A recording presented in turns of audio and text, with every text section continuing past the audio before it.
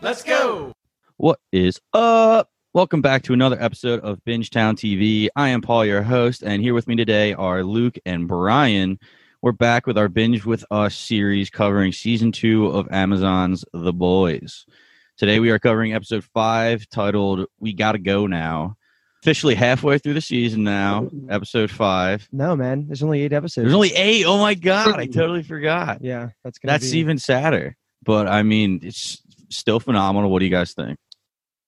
Yeah, I mean, Episode 5, I feel like I keep saying this after every episode, which is a good thing, but, you know, it just keeps on humming along. It's a great show. These episodes have all been close to a 10 out of 10 for me, and we're just continuing on with stellar television, and I'm very excited to see how they finish up Season 2 because it's already been amazing. This is my first episode being on the Boys podcast, so I haven't gotten to talk about the first 4, but this season has been amazing. Everything that I've wanted out of the season, all the Homelander in the world. We get more Black Noir, more the Deep, getting his the origins of his redemption story that's going to happen at some point. It's been awesome. This episode specifically was really good. I thought Stormfront, I hate to say it because she's such a terrible person, but I love her character as well, and this was a great episode for her. Another terrible character that got a good episode is Ashley. I thought she had a very strong episode. She's always kind of extra, but it's extra in a needed way, and just like she kind of combines the Stillwell of last season, like her vibes, like that's needed in order to like how they monitor their soups at Vought. This is the first episode where Ashley wasn't like a total pushover, and she was actually kind of like acknowledging that she was in a powerful position and like talking down to people that were below her, and she handled the A-Train situation great. Mm-hmm. But yeah, that's Ashley. Great episode. All right, man, let's get right into it. Yeah, okay. Opening scene. We got Maeve looking around some wreckage, and she's shouting, looking for somebody, and then we realize pretty quickly that this is a movie scene. It's just like a continuation of like what's been going on for the past couple episodes. And it's such a whack way of storytelling. Yeah, like you could just tell by how the direction is shot. I think the screen kind of gets into film mode, so it's easy, obvious to tell. There's like a filter over it. There's like a sepia filter or something. So they're going to do this a couple times to just signify that this scene is on camera or off screen. But yeah, so Maeve is looking for this person, Ruby. She locates her under some rubble, and they just kind of play out this scene where it's almost like Maeve's coming out. She says very corny lines like, I'm afraid to show the world who I really am. I'm a lot like you. I'm gay. And it's just like very obvious, like Maeve coming out, and Vought is just like using it to their advantage to market it.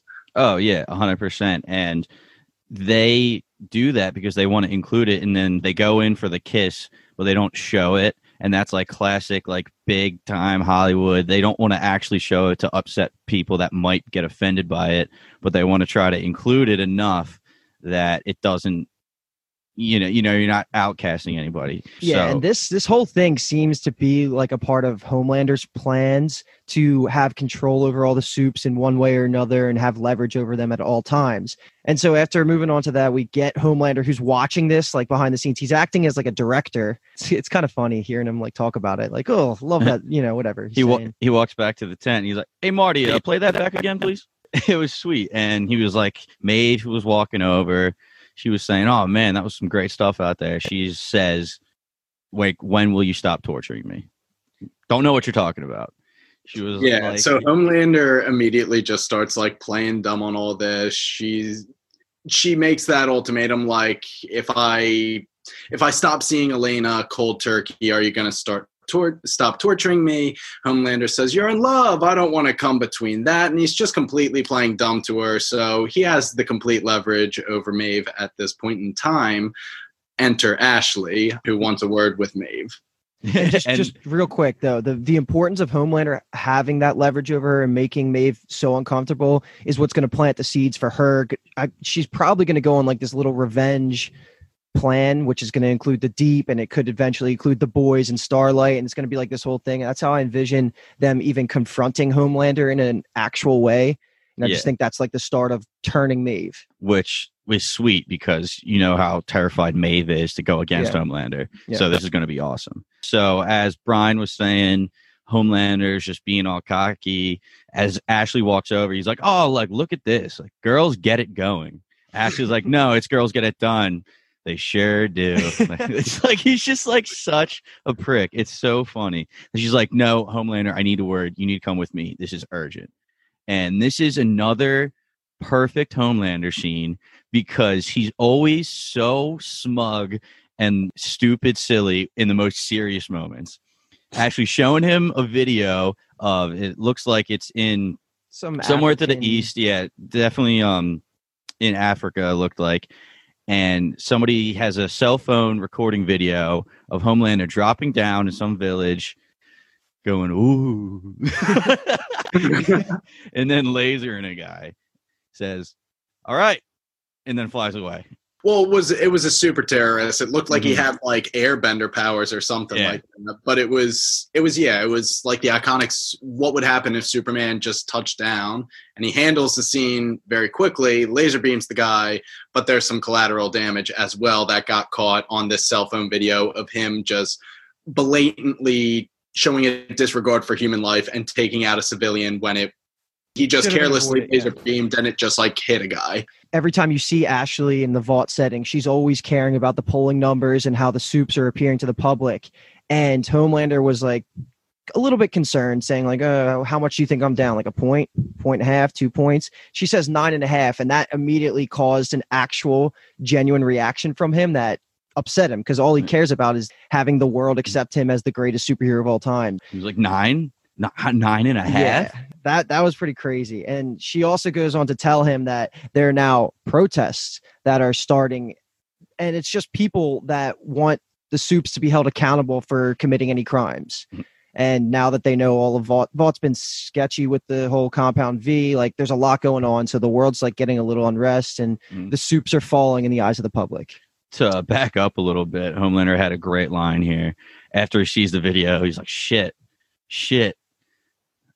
They're all starving, but one of them has a fucking cell phone. Like, what is this? That was freaking hilarious. Yeah, and then she went on to say, Ashley, Luke, you covered it a bit, that was up for 17 minutes, which in internet time is forever. So they tried to do as best they could.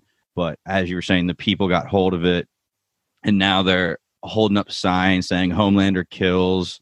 And he's like all pissed. He's like, they're protesting me? That makes no sense. I killed that asshole for them. So disconnected from like the actual rest of the crowd. And Stormfront actually gets a chance to take note of this, that, you know, things aren't going great for Homelander, and she offers her help, but she also kind of is like jabbing at him. And this is important because later Homelander's going to actually take her up on this offer. Her choice of words here is very, very good choice of words, very specific. She says, "Well, I'm here when you want me, not when you need me. I'm here when you want me." And she just kind of like smirks at him and walks off after kind of those playful jabs. Ashley made it clear Mr. Edgar and the legal team want Homelander's official stance to be no comment at this time, but Homelander led her to believe that he was very emotional and wanted to confront the crowds himself. This was interesting because you were saying, Brian, Homelander was like, all right, set up a press conference and I'll take care of the rest. And Ashley actually had to stand up to Homelander and say, actually, Mr. Edgar and the team wants, the action team is what they call them or something like that. Sure. Yeah. Want the official comment to be no comment. And Homelander just stopped and turned around and looked her dead in the eyes. And I was like, good for you, Ashley. Like you were saying earlier, B-Tom, she's filling out her role a little bit better. And I like to see it because I haven't had anything good to say about Ashley yet. The character, you know, she's just been a doormat, a pushover. No, it's good to see her sticking up for herself. But are we good on that scene? Yep. Yeah. Sweet. Moving on, we have a really quick one. Butcher is just drinking his sorrows away at like a scream metal bar, and Butcher gets up from the bar, walks into the mosh pit, and just headbutts the biggest dude he can find, and then just gets absolutely wrecked by a mob of these people. Just push him to the ground and start kicking him. And that's when we get the opening iconic The Boys font. But like, what is Butcher doing here? He's just spiraling, and he just doesn't. Yeah. He just wants to feel something. Yeah. If you're feeling pain, feeling that kind of pain is better than feeling the pain from Becca. And it's easier to analyze that scene when we get right into the next one, where Butcher's in the CVS, Rite Aid, whatever, the supermarket store, and he's just walking down the aisles, and he picks up a dog toy and squeezes it. Why At the same time, Huey calls him, and this is going to be a little confrontation from Petite Huey because he's starting to get some balls, and he really shows it this episode. And he's just calling out Butcher, saying like, "Hey man, what's going on? You're different. Like, you're sounding nice. If you're going to leave us, you could have at least said goodbye." Feels like he's going to have a suicide attempt, killing a soup or something like that. That's what they're leading me to believe. Huey says to Butcher, after all we've been through, you could have at least said goodbye. And Butcher's like, you're right. We've been through a lot of shit, and I could have been like nicer to you because you were my canary. And Huey's like, what the fuck does that mean? And then he's like, I'm retiring. I'm not going to come help you with Stormfront. I'm retiring. Maybe go to Argentina or something. Basically, goodbye. Yeah, he's going off the grid, and I think that's the end of their conversation because he takes the SIM card out and destroys the phone right away, so Huey and MM can't track him. So he ditches his phone, and Butcher that whole conversation was being very cryptic, and obviously Huey picks up on that. He immediately gets off the phone, kind of has this weird look on his face, and goes right to MM, who was watching a little romance movie on his iPad. She was like, dude, what are you watching? I'm watching a show called Eat My Dick, dude. Dude, MM, the legend. But he was like, I just got off the phone with Butcher, and I think something might be really, really wrong because he was being nice to me. He's never nice to me. And he called me his canary. What's up with that? And immediately MM's face goes like serious and says, tell me exactly what Butcher told you. That's just like a little moment that it's so obvious that MM is the best character. He just has everything planned, and he's so logical. He's the glue for the boys, and he's so important. He's just an awesome character, and he just impresses me every episode. Earlier this season, we got him, talking to Agent Raynor, and he was explaining the super terrorist over the video that they saw of him. And Huey was like, you got all that information from a security video? And here he's like, all right, tell me everything you heard. Yeah. And you just know that if somebody knows something about Butcher, it's MM. MM knows everything about everybody, every one of his boys.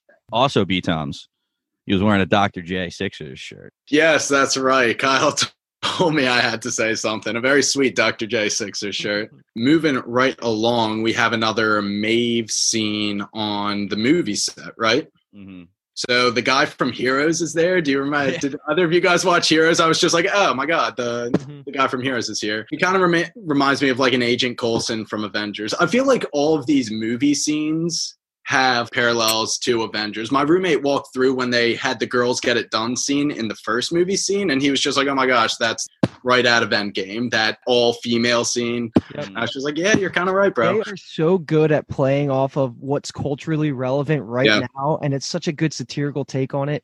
I love everything about the show. I was just going to say, right at the end of that scene, they're walking away. The director comes up and is like, hey, Starlight, can you at least move a little closer to Stormfront, pretend you like her?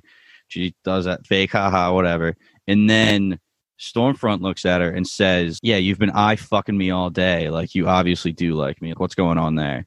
Starlight's trying to explain, and then Stormfront basically walks away. So Stormfront knows. She notices everything. She knows something's going on. Yeah, I feel like she's always on top of everything. Mm-hmm. Starlight tries to play it off like, oh, I just think you're a good actor. But we obviously know that Starlight is now completely skeptical about Stormfront because of the revelation that she was once Liberty back in the day. So that's why she's staring at her. But Stormfront knows something's up. Stormfront is so on top of it, like you said, Luke. Yeah, so like I was saying, we're kind of, am I wrong? We're flashing at the same time. Like we see Kimiko walking down the street at the same time as this movie scene is going on, and Frenchie's just trailing her. Not obvious that she doesn't know he's trailing him, even though he's not really being that discreet about it. Yeah. He's just trying to see what she's getting into. Yeah, and we didn't. She's getting into. Holy shit. Yeah, we didn't see that yet, but all we know is Frenchie doesn't know what she's up to and wants to find out. We get a sweet little extra, and it's our boy the Deep, man. Breaking news that he's getting married, and then it cuts out a little bit, and then we see that this is a TV in some old women's room. She's talking to somebody.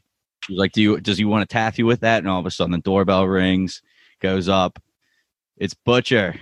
Hello, Judy. Yeah, so this is Butcher's Aunt Judy. We're going to be spending a little bit of time at her house this episode because shit hits the fan real soon. But we get a little bit of exposition. Judy is like, your parents are calling. They really want to see you. They're getting tickets to fly in. Your father is really sick. And Butcher says, fuck them. They're wasting their money and their time if they're coming here because I'm not going to see them. Which, have we known about his issues with his parents, or is this the first? We found out about his brother and his parents all in this episode, so it's a lot to digest, but I'm sure we're going to get more and more as the season goes on. He doesn't even say like don't. He says more than don't tell him not, or like tell him not to come. He says when Aunt Judy says cancer's killing your father, he says not quick enough. Mm-hmm. So he obviously hates them for some reason. Mm-hmm. So he keeps asking. He was like, all right, so where's my boy? Like, fuck my parents. Where's my boy? And this is when we meet Terror. He walks over. Apparently, Butcher has a dog, Terror, bulldog, who absolute awesome every time he's on screen. They got the best dog for this part. It was so great. He's just like, you want to take a walk, dude? And they just like are walking down the street, no leash. This is the coolest dog. In his introduction scene when Butcher's talking to him, he's just right there, mounted on top of his fuck pig. Yeah. So, the fuck pig. I love that. Yeah. So they go for a walk, and this whole scene is Butcher just realizing in what position he's in, how sad he actually is. He's like, yeah, this is all it comes down to. Metamucil and wringing our dicks out for a drop of piss. He's like, shit, man. I'm doing all this, but for what? I'm getting nowhere. He doesn't have Becca. He doesn't have family. He ditched the boys. Mm-hmm. Like, he's ready to just pretty much end it all. Yeah, he's ready to time. I'm not trying to stay alive just to do nothing. This is when, like I was saying, it's a parallel scene where we're jumping back constantly, but this one goes back to the movie set starring A-Train now. And his scene is talking to the director. And I do want to say, I thought the director was hilarious this episode. Oh, yeah. I took a lot of notes on him. Adam Bork is the name of the director. So good, man. He was funny. Fantastic. He was just entertaining. Like, he was just everything for just like a little mini character. When he gave his movie pitch in episode 3, that dude was funny. Like, that was cool. And I thought that was it. But we're getting so much more of him, and it's so good. He's walking up, A-Train, my boy, like throwing his fists at him. You ready to punch the big fucking scene today, man? Trying to get him all hype, and A-Train's like, hey, that's actually what I wanted to talk to you about. I did a little rewrite. What do you think? A-Train's obviously just pissed he's being forced out of the 7. He says stuff like, A-Train would never say this shit. I think it's better if we leave it open-ended. Is A-Train really leaving the 7? I don't know. And the director's like, yeah. Nah, we're just going to do it live, dude. We're just going to do it the way it is. And he's essentially just like, hey, listen, man, this is way above my pay grade. Take it up with Ashley, if anything. And then he goes on to say, by the way, I got the crew of Vietnamese crepe truck. They make a gluten-free banh xao. It is fantastic. You're gonna be great, baby. You're gonna be great, dude. Adam Bork. That was so funny. Scene stealer, the legend. Yes. Yeah. He essentially just says, A-Train, dude, take it up with Ashley. This is bigger than me. But yes, A-Train is pissed. We're gonna see through this episode, I think Maeve and A-Train and the Deep are both going to align with anti-bot stuff. That's what I was gonna say. There's definitely a path where A-Train ends up on the good side. And, now that the Deep and Maeve are kind of being hinted at that as well, it could be everyone versus Stormfront and Homelander at the end of the season. And that would be pretty cool. Holy shit. That would be wild. Yeah, definitely. I'm just thinking of that. If A-Train comes to the good side, that reunion with Huey, how is Huey ever going to accept it? Mm-hmm. Because of Robin? They're going to need that's weird. I don't know how they can make up, but it just doesn't seem like A-Train's going to be on Homelander's side. Okay, next, the Deep interview, right? Yeah, this is sweet. We got the Deep getting interviewed by Katie Couric, and we get introduced to his wife again, who we only saw a snippet in the episode before. It was basically her interview. So she's the really innocent one. And Katie super into the church. Yeah, Katie Couric saying, should we address the elephant in the room? And the wife, whose name is Cassandra, I believe, she goes on to say, the Deep has changed. You could see the letters he writes to me. He's a new man. And he's like, she's just saying this because I make her breakfast in bed. French toast. He's so unbelievably different. It's hysterical. Yeah. That fake laugh is just so money by him and his wife. It's hilarious. I have loved the Deep. Katie Couric asked him real quick. She says, okay, so you're both part of the Church of the Collective. and then that's where it cuts and it backs out.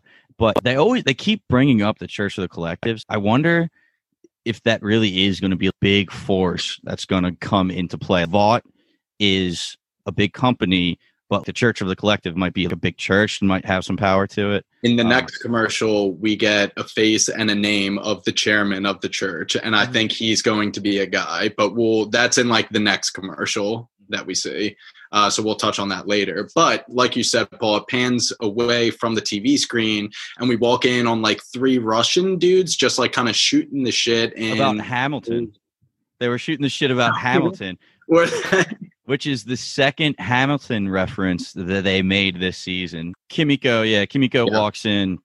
They're like, yo, can I help you? One dude walks up, looks her in the eye, turns around, says, this chick's not right in the head, which is a complete understatement because she grabs him by the ear and literally rips his face off. Rips his face right off. It's the best. Right into walking up to the next Russian guy, and she does the Rey Mysterio 619 flip around and fucks him up. Mm-hmm. And dude, my notes totally say Rey Mysterio's the second guy. Let's go.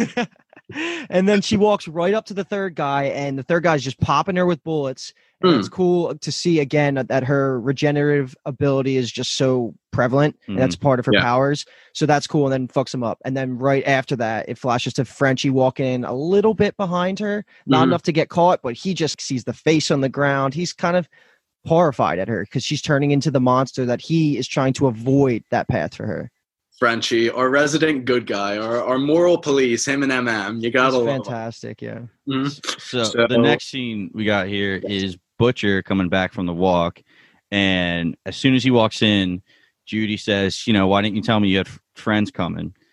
Looks on the couch, there's Huey and MM, just 2 boys. She drops the line, though, who's this one remind you of? Isn't he the spitting image of Lenny, referencing Huey? And they don't really touch on it. They just kind of... Butcher straight up says no and hangs up his coat. Yeah. And then he basically says, what are you doing here? Or how'd you find me? And this is where we get MM. He explains, Huey told me that he had a dog toy. I know you used to keep your dog at your aunt's. So this is where we are, which is fucking awesome. They get right to the point because obviously they're like, where's Becca, man? You've been spending your whole life trying to get Becca back. Where is she? He's like, she's waiting for me at the Holiday Inn. I'm just here to say tear, piss off, he says. And MM and Huey are just like, man, we're not going anywhere. The boys have his back. You love to see it. You absolutely love to see it. But Butcher storms out, gets in his car, is ready to leave, and he peeks in his side mirror and can see on the roof of the house across the street is Black Noir, kind of crouching behind the window. I love Black Noir, man. It's cool that Butcher has the conscience to at least walk in and talk it out with the boys and not just leave them there to die. So that's exactly what he does. And I wanted to bring up this line because I thought it was really cool. We get nothing on Black Noir ever, so when we do get lines about him, it's just interesting to me because they floated the idea of all getting in the car and just leaving, and that was obviously off the table because MM jumps right in and just confirms that Black Noir can move way faster than a car. Yeah, and that's not something we've seen yet, so that's pretty cool to know. And when Butcher comes back, it tells them Black Noir's there. MM's like, that doesn't make sense. We didn't take toll roads. We switched cars. And Butcher's like, no, he's here for me. Becca's not with me. He goes on to explain what happened. Now they finally understand. And right away, MM is coming up with a plan. He's like, all right, he might kill us, but he's going to have to do it with an audience. MM calls the fire department and then immediately turns to Judy and says, all right, do you have any nails, any ball bearings, any razors? I need an aerosol can about this big. It would be really appreciated. He's already got the plan and putting it in motion right away. He's the best strategist ever. Yeah. He's the best. I feel like that's just a nod to how experienced MM, Frenchie, and Butcher are in dealing with soups and just crisis situations, that he just doesn't even skip a beat, doesn't get nervous. The gears are already turning. He's 3 steps ahead. I just like that. I love that he is that good at planning. That actually makes a lot of sense when thinking about it in context of the whole show, because I always thought it was weird that MM was willing to ditch his family to jump back into this lifestyle after hating it for so many reasons, and also because he cares so much about his family.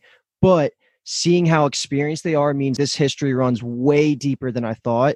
And it makes a lot more sense that Butcher was able to pull him back into the game. Yeah, he's probably there because if I'm not there, they're going to get themselves killed. Yeah. So I need to be there and help them with this. But that brings us into a Starlight scene where she's going to the cafeteria and then she sees her mom talking to Stormfront. Yeah, and this is a weird combination of characters. I didn't think Stormfront was going to be involved with Starlight and her mom's issues at all, but here we are. And Stormfront's almost leading the conversation. What is her mom's name again? Donna. She's like, Donna, can I just tell her, Starlight, your mom is so sorry about the Compound V. If I had a mom like Donna, I would be more appreciative, this, that, and the other thing. And Starlight's like, Mom, why are you talking to a stranger about all this stuff? This is personal for us. And her mom comes back with, she's not a stranger. She's your teammate. And this whole thing viewers know that this relationship between Stormfront and Starlight is kind of shaky at best right now. It feels a little bit like Homelander too, how it seems like Stormfront's just gaining leverage on Starlight. And she's just kind of showing that has her fingers everywhere. She knows. Omnipresent, dude. Exactly. It felt more like a flex. She's like, look, everyone is upset about Compound V. I mean, someone was so upset, they leaked it to the press. Can you imagine how angry that person is? Whoever they are? Mm-hmm. And she looked dead at Starlight. I was like, ooh, Stormfront, you are a bad bitch, and I love it. So is this where Stormfront mentions her mom's name? Yeah. Adele. She's just comparing her relationship to her mother to Donna and Stormfront and Starlight. So she just drops the name Adele, and that's important for later. Yeah, and this brings us right into we get these two awesome guys. The Vought creative team. Yeah, they're giving the Brave Maeve pitch. They're going all through their new plan, their new makeover for Brave Maeve, who's now coming out, and they keep using the term lesbian, and Elena was like, she's bi, right? Like, lesbian's a better sell than bi, I believe is what Ashley says. It's almost offensive. It's so offensive seeing this behind the scenes like marketing aspect of them trying to cash in on having an LGBTQ person on the team. And they go even farther because they're going to give her girlfriend a complete makeover too. And Maeve does what she's been shown to do. She always keeps her mouth shut, doesn't fight back against Vought. This causes Elena to just leave the scene pissed off, as she should be. She didn't want to be involved. Yeah, she didn't want to be involved at all with this. Maeve chases after her to kind of make up for it. And this is when they have a really cool conversation just about how scared Maeve actually is of Homelander and what he can do to them. But she kind of revs the engine and says, we're going to fucking do this. We're going to take him the hell down. And I was just banging the table for Maeve because I thought that was great and that was needed because she needs to show some balls. She's Wonder Woman. She needs to be as much of a threat and as protective as the opposite side of Homelander. Yeah, there's a fight coming, and I can't wait to see it. It's good to see that, but it definitely seems like her plan right now is to lay low and wait for her opportunity to strike. And I'm just wondering when and where that's going to be. If the boys are going to be involved, obviously the Deep is going to be involved. And Train, like we were saying, can potentially be involved now because he's against Homelander. There are now 3 marginalized members of the 7 that all have motives anti-Homelander, and it's setting up this epic war. Yes, we need people to be on the boys' side against Homelander because they can't do it alone. He's freaking Homelander. So this is exciting. This is exciting for the boys. And we'll jump back to Maeve in a little bit, but now we're going to go right back to the boys at Aunt Judy's house in the cul-de-sac.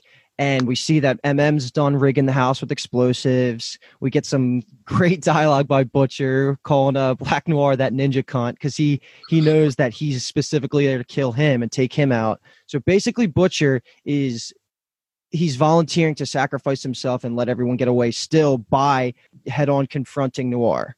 Yeah. And at this point, all the fire trucks are still outside, right? So they're buying themselves a little bit more time. Mm-hmm. Huey's like, fuck that. What am I supposed to be impressed by this bravado and bravery and sacrifice? No, you're throwing your life away. I still think about it all the time, so I know what you're going through. What really hits home, though, is Huey says, and I still can't get past that Becca is still alive. She just doesn't want you. To which Butcher says, say that fucking again. And then Huey has a great line. He's like, you don't have shit. Welcome to the club. This was character development for Huey. He's finally stepping up to Butcher. We've seen hints of it even earlier this episode, but this was like a really good moment. And I thought it upped Huey for this season for me so far because I needed something like this. Yeah. I mean, it was just him being his canary and letting him know when he's gone too far. And then Butcher goes right back at him and says, look at you. You're pathetic. You're clinging on to me. You've clung on to Robin. You're clinging on to everybody around you. You're afraid to be by yourself. And basically it just insults him to the core, says, get out of my way. To which Huey, after he just took that verbal abuse, says no. He's the man. Yeah, he's awesome. And MM, die hard, man. Yeah. Steps right up behind him. Yeah, Butcher's like, don't make me move you. MM, he's like, you can move him. Comes around the corner. Looks like he probably got a tear in his eye from Huey's speech. Good luck moving me. So we know they're going to be all together again. And now this breaks away to the church. The rest of the boys. Yeah, we get Frenchie finally seeing where Kimiko was going after doing the Russian job, and it's to meet my girl Sherry. Our girl, okay. Yeah, Sherry. I fucking love Sherry. Yeah, so we find out that Sherry has been setting up hits for Kimiko through the Albanians, and she's just getting 10% of every hit that Kimiko is performing. So we understand why she is just going around ripping people's faces off. And Frenchie immediately confronts Kimiko and says, why? This is not the way. This is poison for your soul. I know. Come with me, mon coeur. And, you see it in Kimiko's eyes. He is wise beyond years, man. He's awesome. I love Frenchie. Yep. So we've been getting a lot of Frenchie being high as a kite this season. And here when he says, this is poison for your soul, I know. This makes me think that we're going to get a big Frenchie background story about when he used to be really in the shit, probably doing hits. And now he uses all these drugs to escape. Maybe some origin of Sherry. That would be sweet. Yeah, I want that. Sherry probably is the one that found him and got him into it. She calls him when she says that she's getting 10% and setting up these hits. She looks at Frenchie and calls him, says, I'm sorry, pumpkin. Just so confused about what the relationship is. I love it. I just think it's so beyond anything that could ever be broken right now that's just Frenchie's +1 into the boys. And this ended with Frenchie saying, fuck this and fuck you. You want to be a monster. Well, Kimiko signs back her grievances. Essentially, we're the only ones that can understand her, but she signs to Frenchie, I killed my brother. He was the only thing I cared about. And Frenchie just loses it. He says, I don't understand what you're saying because you won't teach me. And he's just like had enough of this relationship with Kimiko. Like, she doesn't want my help and I'm just giving her everything. And he says, fuck this, fuck you, go be a monster, Kimiko. And then he walks out, and he's had enough, rightfully so. You know, he has tried with Kimiko, and Kimiko is just not reciprocating.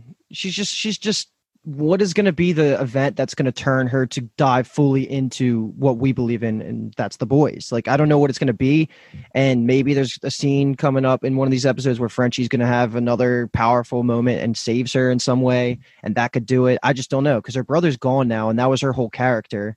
Well, right now it's her and Sherry, so maybe Sherry will put in a few good words on Frenchie's behalf. I don't know. We'll see. Kimiko's got to come back to the boys. It's going to happen. But I think we're good on the church scene. Mm-hmm. So I want to move on to the next The Deep commercial. Hell yeah.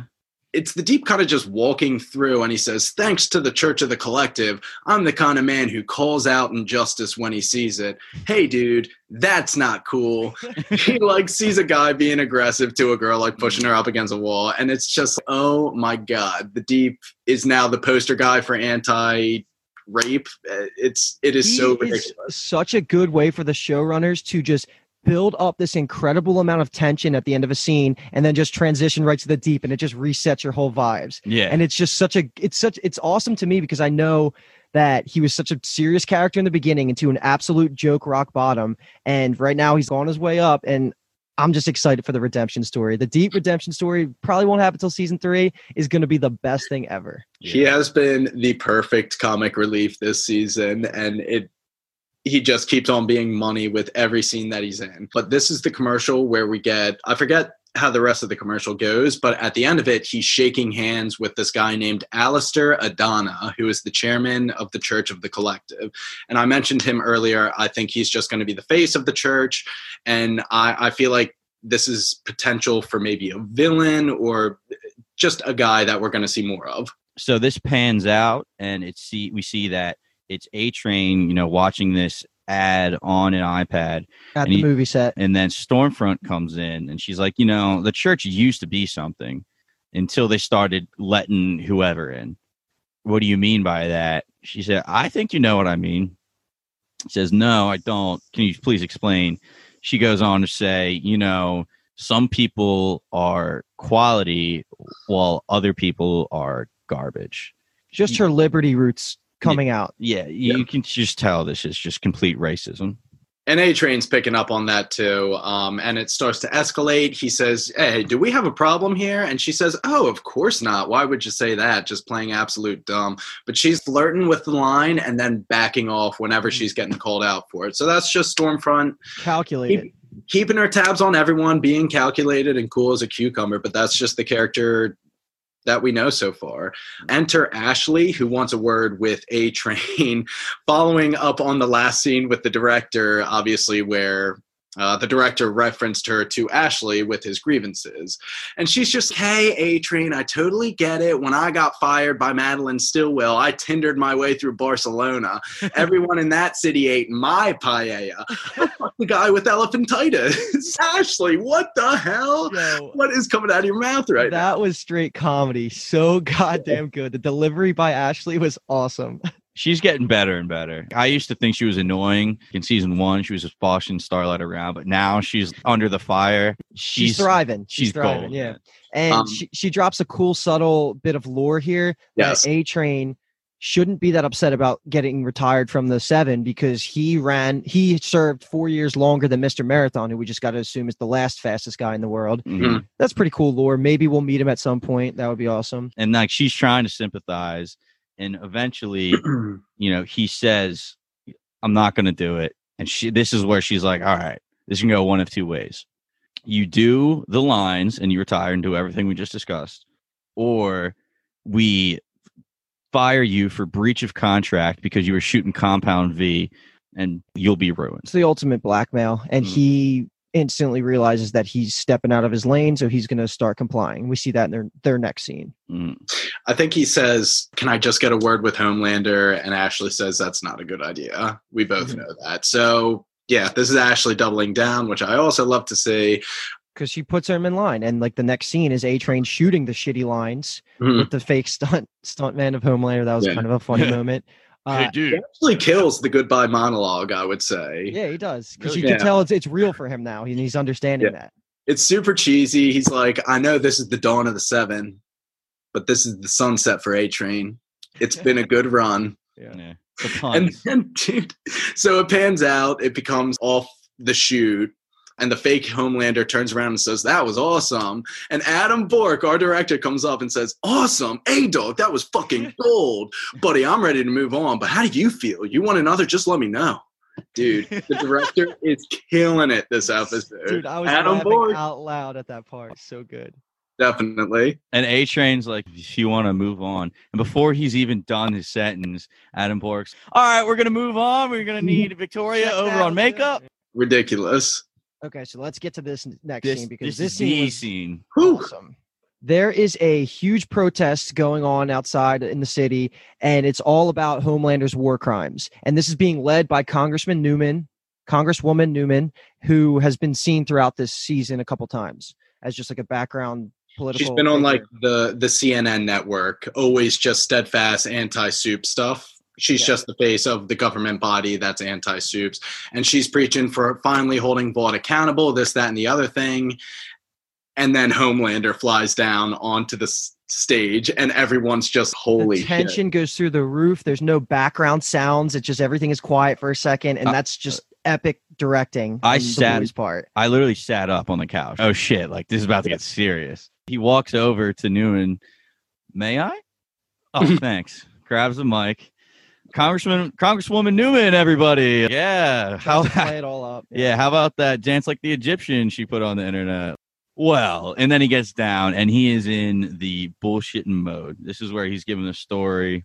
The general thing is he's commenting on the video of him blatantly killing a civilian, and he's trying to preach sometimes these things just happen, to which one guy says, how many times has it happened? This has happened more than once. Yeah. And he's just bullshitting, but the crowd is tired of the bullshit. They're seeing through it, so it's not working this time. And he hits him with a line, if you served with our soldiers like I have in the field, and a military personnel says, you don't speak for us. The crowd starts chanting, you don't speak for us, you don't speak for us. And then we see Homelander's laser eyes light up, and then he just takes out the entire crowd. And I can't even breathe during this scene. Oh my God, did he actually just do this? I wanted it to be real so badly, but like a minute in, after you could kind of get the vibes that it was going to be like a vision, how he was, the soldier was talking, and it flashes right back to the soldier freaking out. Mm-hmm. Because if that happened, that would mean this show is on the path to the end already. Next season would be the last one. So they have to reel it in, but you do see Homelander's true emotions and what he's capable of. That was an epic scene, and seeing what the lasers actually does to a crowd like that. Luke, what you were saying, you kind of figure out that it's fake as it's going on, but when it happened, oh my God, mouth open, shock. Yeah. This is it. Like, Homelander's fucked, and then you're all right. This can't be real. Is it real? No, it's not real. Yeah, and you're like, holy shit, I can't believe that roller coaster you just went on. But he has that thought in the back of his head. I could literally murder every single one of you in a second if I wanted to. 100%. But it is just a daydream. And then he hits the crowd with, all right, you guys are the real heroes. God bless you. And then he's off because he knows he can't win this crowd over. Not this time. Which brings us right back to Aunt Judy's place. And I think this is another one of those split scenes. So we have a couple to go over real quick at Aunt Judy's. She says, all right, boys, time to hit the taffy room. Yeah. And we find out that the taffy room is her secret drug dealer lair. She deals. It's actually an affordable alternative to healthcare. Okay. Privatized healthcare. Or, as Butcher put it, she's a drug dealer. So then we see Homelander kind of having a mental breakdown alone in this hallway, just dealing with the emotions of having the crowd not be on his side anymore. And he's just having. I loved this scene so much. I mean, it's him dropping deeper into insanity. The violins are playing in the background.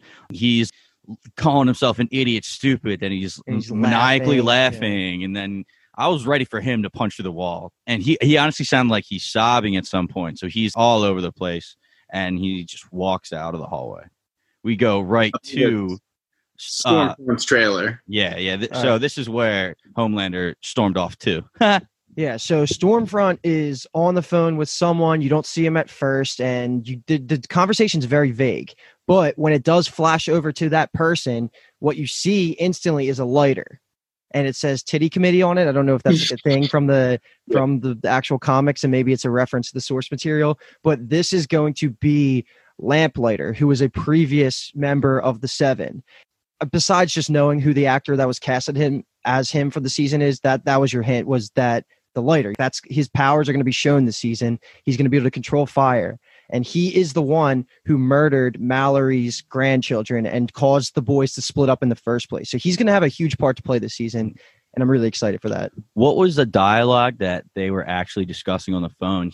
Lamplighter was saying something about it isn't just a kid, it's only 17, and which Stormfront saying there'll be a hero. Think of him as a hero. I just assumed that maybe it had something to do with the kid that Homelander killed, the kid in the African country, and it was like a planned thing, but I don't know how that could make the sense. Conversation you said was vague, so I don't think we were supposed to pick up on the specifics, but it was about a kid, and Stormfront was just saying, treat him like a hero. And it was like a mental institution. When he pans out, he's wearing scrubs. No, I think he was a nurse. Oh, so he's okay. The Amazon TV put his actor's name and said nurse. So you're not supposed to technically know it's Lamplighter yet, but the lighter is the key. I'm glad you knew that, because I literally thought he was in a mental institution. So yeah. So that's just going to be something we're gonna be seeing in the next couple episodes. But yes, this scene revolves around Homelander coming into Stormfront's trailer.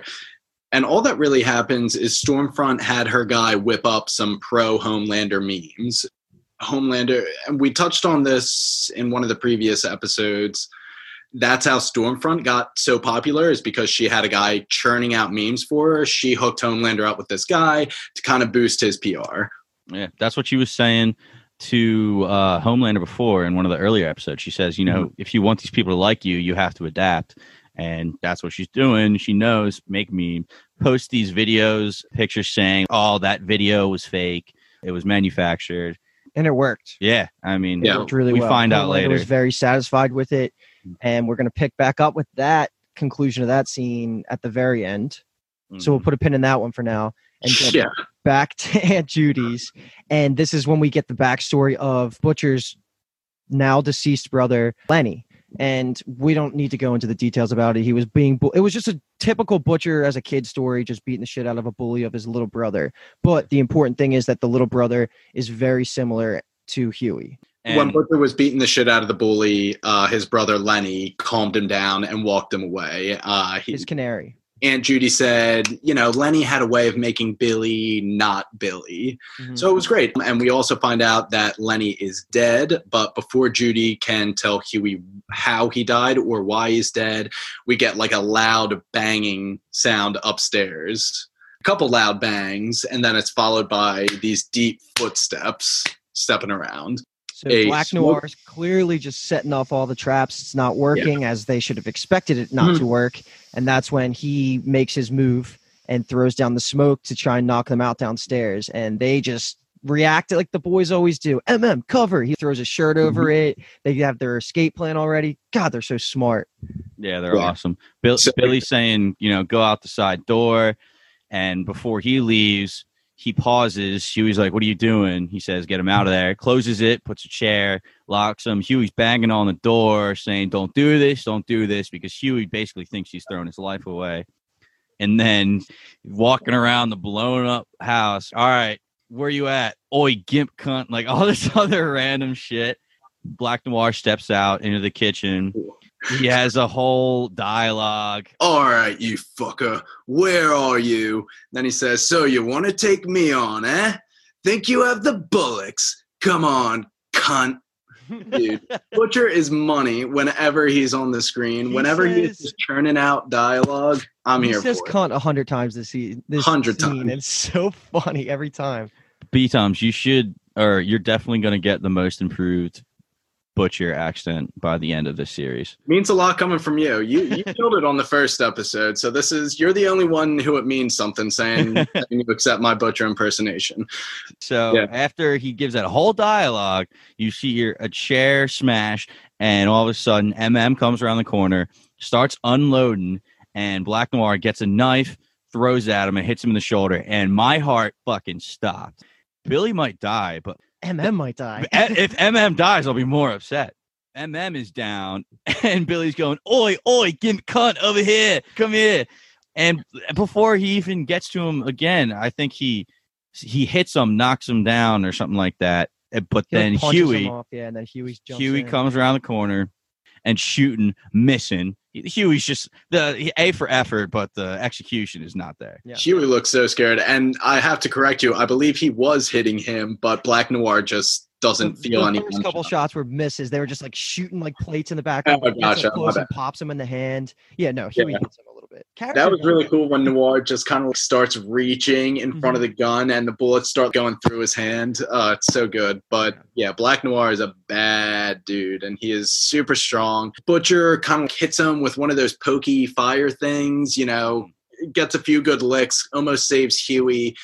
But they're screwed. Black Noir can overpower the three of them easily. And right as Noir is closing in, about to deal the finishing blow to Huey, Butcher says, yo, if you lay a finger on any of us, you're going to lose your job.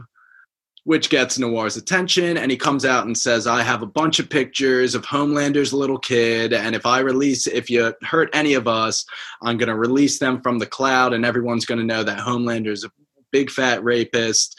And I know that Vought has spent a lot of time and effort trying to conceal Homelander's kid from the public eye. I'm sure they don't want that getting out. Yeah, called him a laser-eyed bastard of Homelander. And we do find out that this is a fake threat later. How he delivers this scene it's awesome. Like, this is Butcher at his finest and why he is the leader of the boys, because they were done. What is going to happen? Is Starlight going to come in and save them? Is Homelander going to make a scene?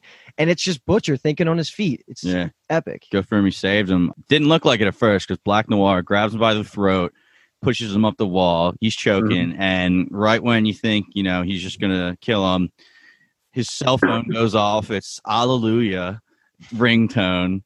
Answers it. Doesn't say a thing. And then puts it right up to Butcher's ear. Turns out it's Edgar. He says, is that statement true? Do you really have that proof? Black Noir quickly kind of like hints at the camera on his head. So Edgar's been watching this entire time.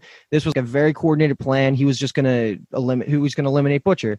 And once he realizes that this threat could potentially be real and Butcher has nothing to lose, so he's going to risk it all, he starts feeling the fear of not letting Homelander's kid get out to the public. So they make the deal where if that information never sees the light of day, I'll call off Black Noir is the deal. Yes. He says, this is my first and final offer to you. Butcher obviously accepts. So Black Noir just leaves them alone and they're just left there in this burning Aunt Judy's house. Mm-hmm. And we go right to our boy, the Deep. The Deep. He's handing out, looks like Bibles or just books of the Church of the Collective. And Maeve comes around the corner. Well, this is honestly a homeless shelter. And they were like, oh, I thought this would be food. And he goes, this is food for your soul. Go in peace or go in love. Maeve comes around the corner. Oh, my God, Maeve. Hey, hi. So glad to see you. Maeve, this is her starting to put her plan together. She says to Deep, if you want to get back into the 7, you need a woman to say you're not a total piece of shit. Wait, you think I'm a piece of shit? Oh, fuck yeah. I love that exchange. He's like, wait, you think I'm a piece of shit? She's like, fuck yeah, dude, you suck. Yeah. But Maeve is just like, I can be that person if you help me. So Maeve is going to be petitioning to get Deep back into the 7. And then Deep is going to owe her one big favor, is what it's setting it up for. We go to Detective Starlight. She's slurking in Stormfront's trailer, and she opens her computer, tries to put in her password, does Liberty, looks at the picture of her and her mom, and this is where a name drop of Adele, the name of her mother, comes into play. Yeah. So she gets in, and we don't see anything. We just know it works. And then trailer door opens. Stormfront comes in. What the hell are you doing? Starlight does an amazing performance. Makes up. She's doing the fake crying. I don't need you to get involved. I don't need my mother's forgiveness or love or relationship. She lied to me. I don't want it. Stormfront's like, oh my God, that was a performance. That was Stormfront is she's like Homelander. She's like doing these non-serious, I don't give a fuck lines in incredibly serious situations. Starlight had no chance in that scene, at least as an audience member. I didn't feel she did, of tricking Stormfront in any capacity. I was just waiting for Stormfront to put her cards down, and that's exactly what she does. She reiterates what she said subtly in the last episode, in the last scene with the mom, saying that she knows that Starlight was the one that leaked Compound V to the public, and she's going to tell Homelander, and that's like the deepest threat you could give anyone, especially with what we saw what Homelander did to Starlight earlier. Starlight chirps back with the only card she can play. She says, well, if you do that, I'm going to tell everybody that you used to be Liberty, which Stormfront, her eyes react. I don't think she knew that Starlight knew that, but she reels it back in immediately, keeps her composure, to which Homelander walks in and Starlight leaves. They both kind of don't tell Homelander what just happened. They said, oh, we were just running lines, girls being girls. Starlight exits. Now it's Homelander and Stormfront together in the trailer. Homelander says that he is up 5 points since they released all those memes, and people are checking boxes like patriotic and unwavering, which are just the 2 words that Homelander wants to hear people think of him. He looks at Stormfront and says, I owe you. Which she says, how will you ever possibly repay me? Yeah. But before we get anywhere, it cuts back to Butcher saying bye to Terror. He's basically saying bye to Judy. You're not bad for an old bag. Gives Terror. Love Judy. Yeah, Judy's best. I hope we get more of her, but I don't think we will. Gives Terror a Homelander chew toy and says, oh, I almost forgot. Terror, fuck it. And it's a little squeaky, and he's like, oh, good boy. I actually really like the quote that Butcher says. He says, I almost threw in the towel like a fucking twat, but we're stronger than that. I swear that I'll get your mum back. So he is on team trying to reunite Becca, Butcher, and Tara, dude. I'm in it for the family. Yeah, I think Butcher's ready to be out of his slump. And now we just got to get Kimiko out of hers, and the boys are back. Dare I say, Butcher has found his second wind. Mm-hmm. Just got to get Kimiko on board. That's it. But like Paul said, Tara gets the Homelander doll. Butcher says, fuck it. Dream On by Aerosmith starts playing. Yeah, it's a good one. And then we get Homelander and Stormfront. And I'm going to give the keys to this scene over to Paul. Okay, this is fucking insane. Out of all the sex scenes in the show we've seen so far, including season 1, season 2, we've gotten Homelander and Mallory, Popclaw and the landlord, the Deep and the rando who like sexually assaulted him, and then we got some good ones with Huey and Starlight and Butcher and Becca. But my God, this fucking sex scene was wild. We got them making out. She's biting a little bit. You're like, okay, so she's a little rough. Straight up. First of all, she gets turned around, slammed into the wall, breaks it by Homelander. She shoves him back across the room, breaks all the shelves and the wall behind him. He gets up and he has his laser eyes for a second, puts them away. And she goes, no, do it. It's okay, do it.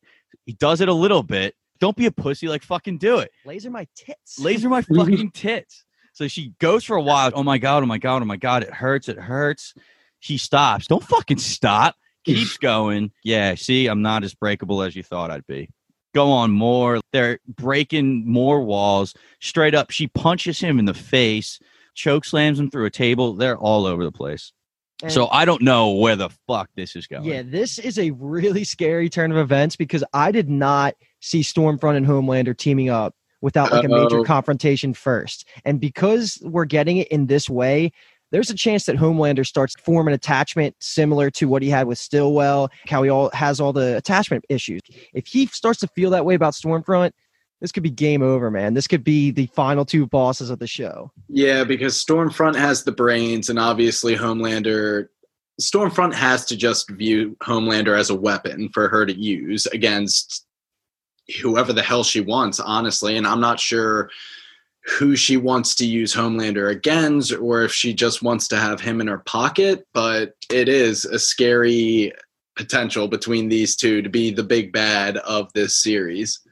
That's going to do it for us, guys. If you like what you heard, we have other episodes covering the 7th and final season of the CW's The 100, Netflix's Cursed, Starz hit series Spartacus, Haunting of Hill House, and much more to come. If you're on the World Wide Web, give Bingetown TV a follow on Twitter and Instagram, and be sure to subscribe to our show on Spotify and Apple. Once again, we are Bingetown TV, and thank you so much for listening. Bingetown TV!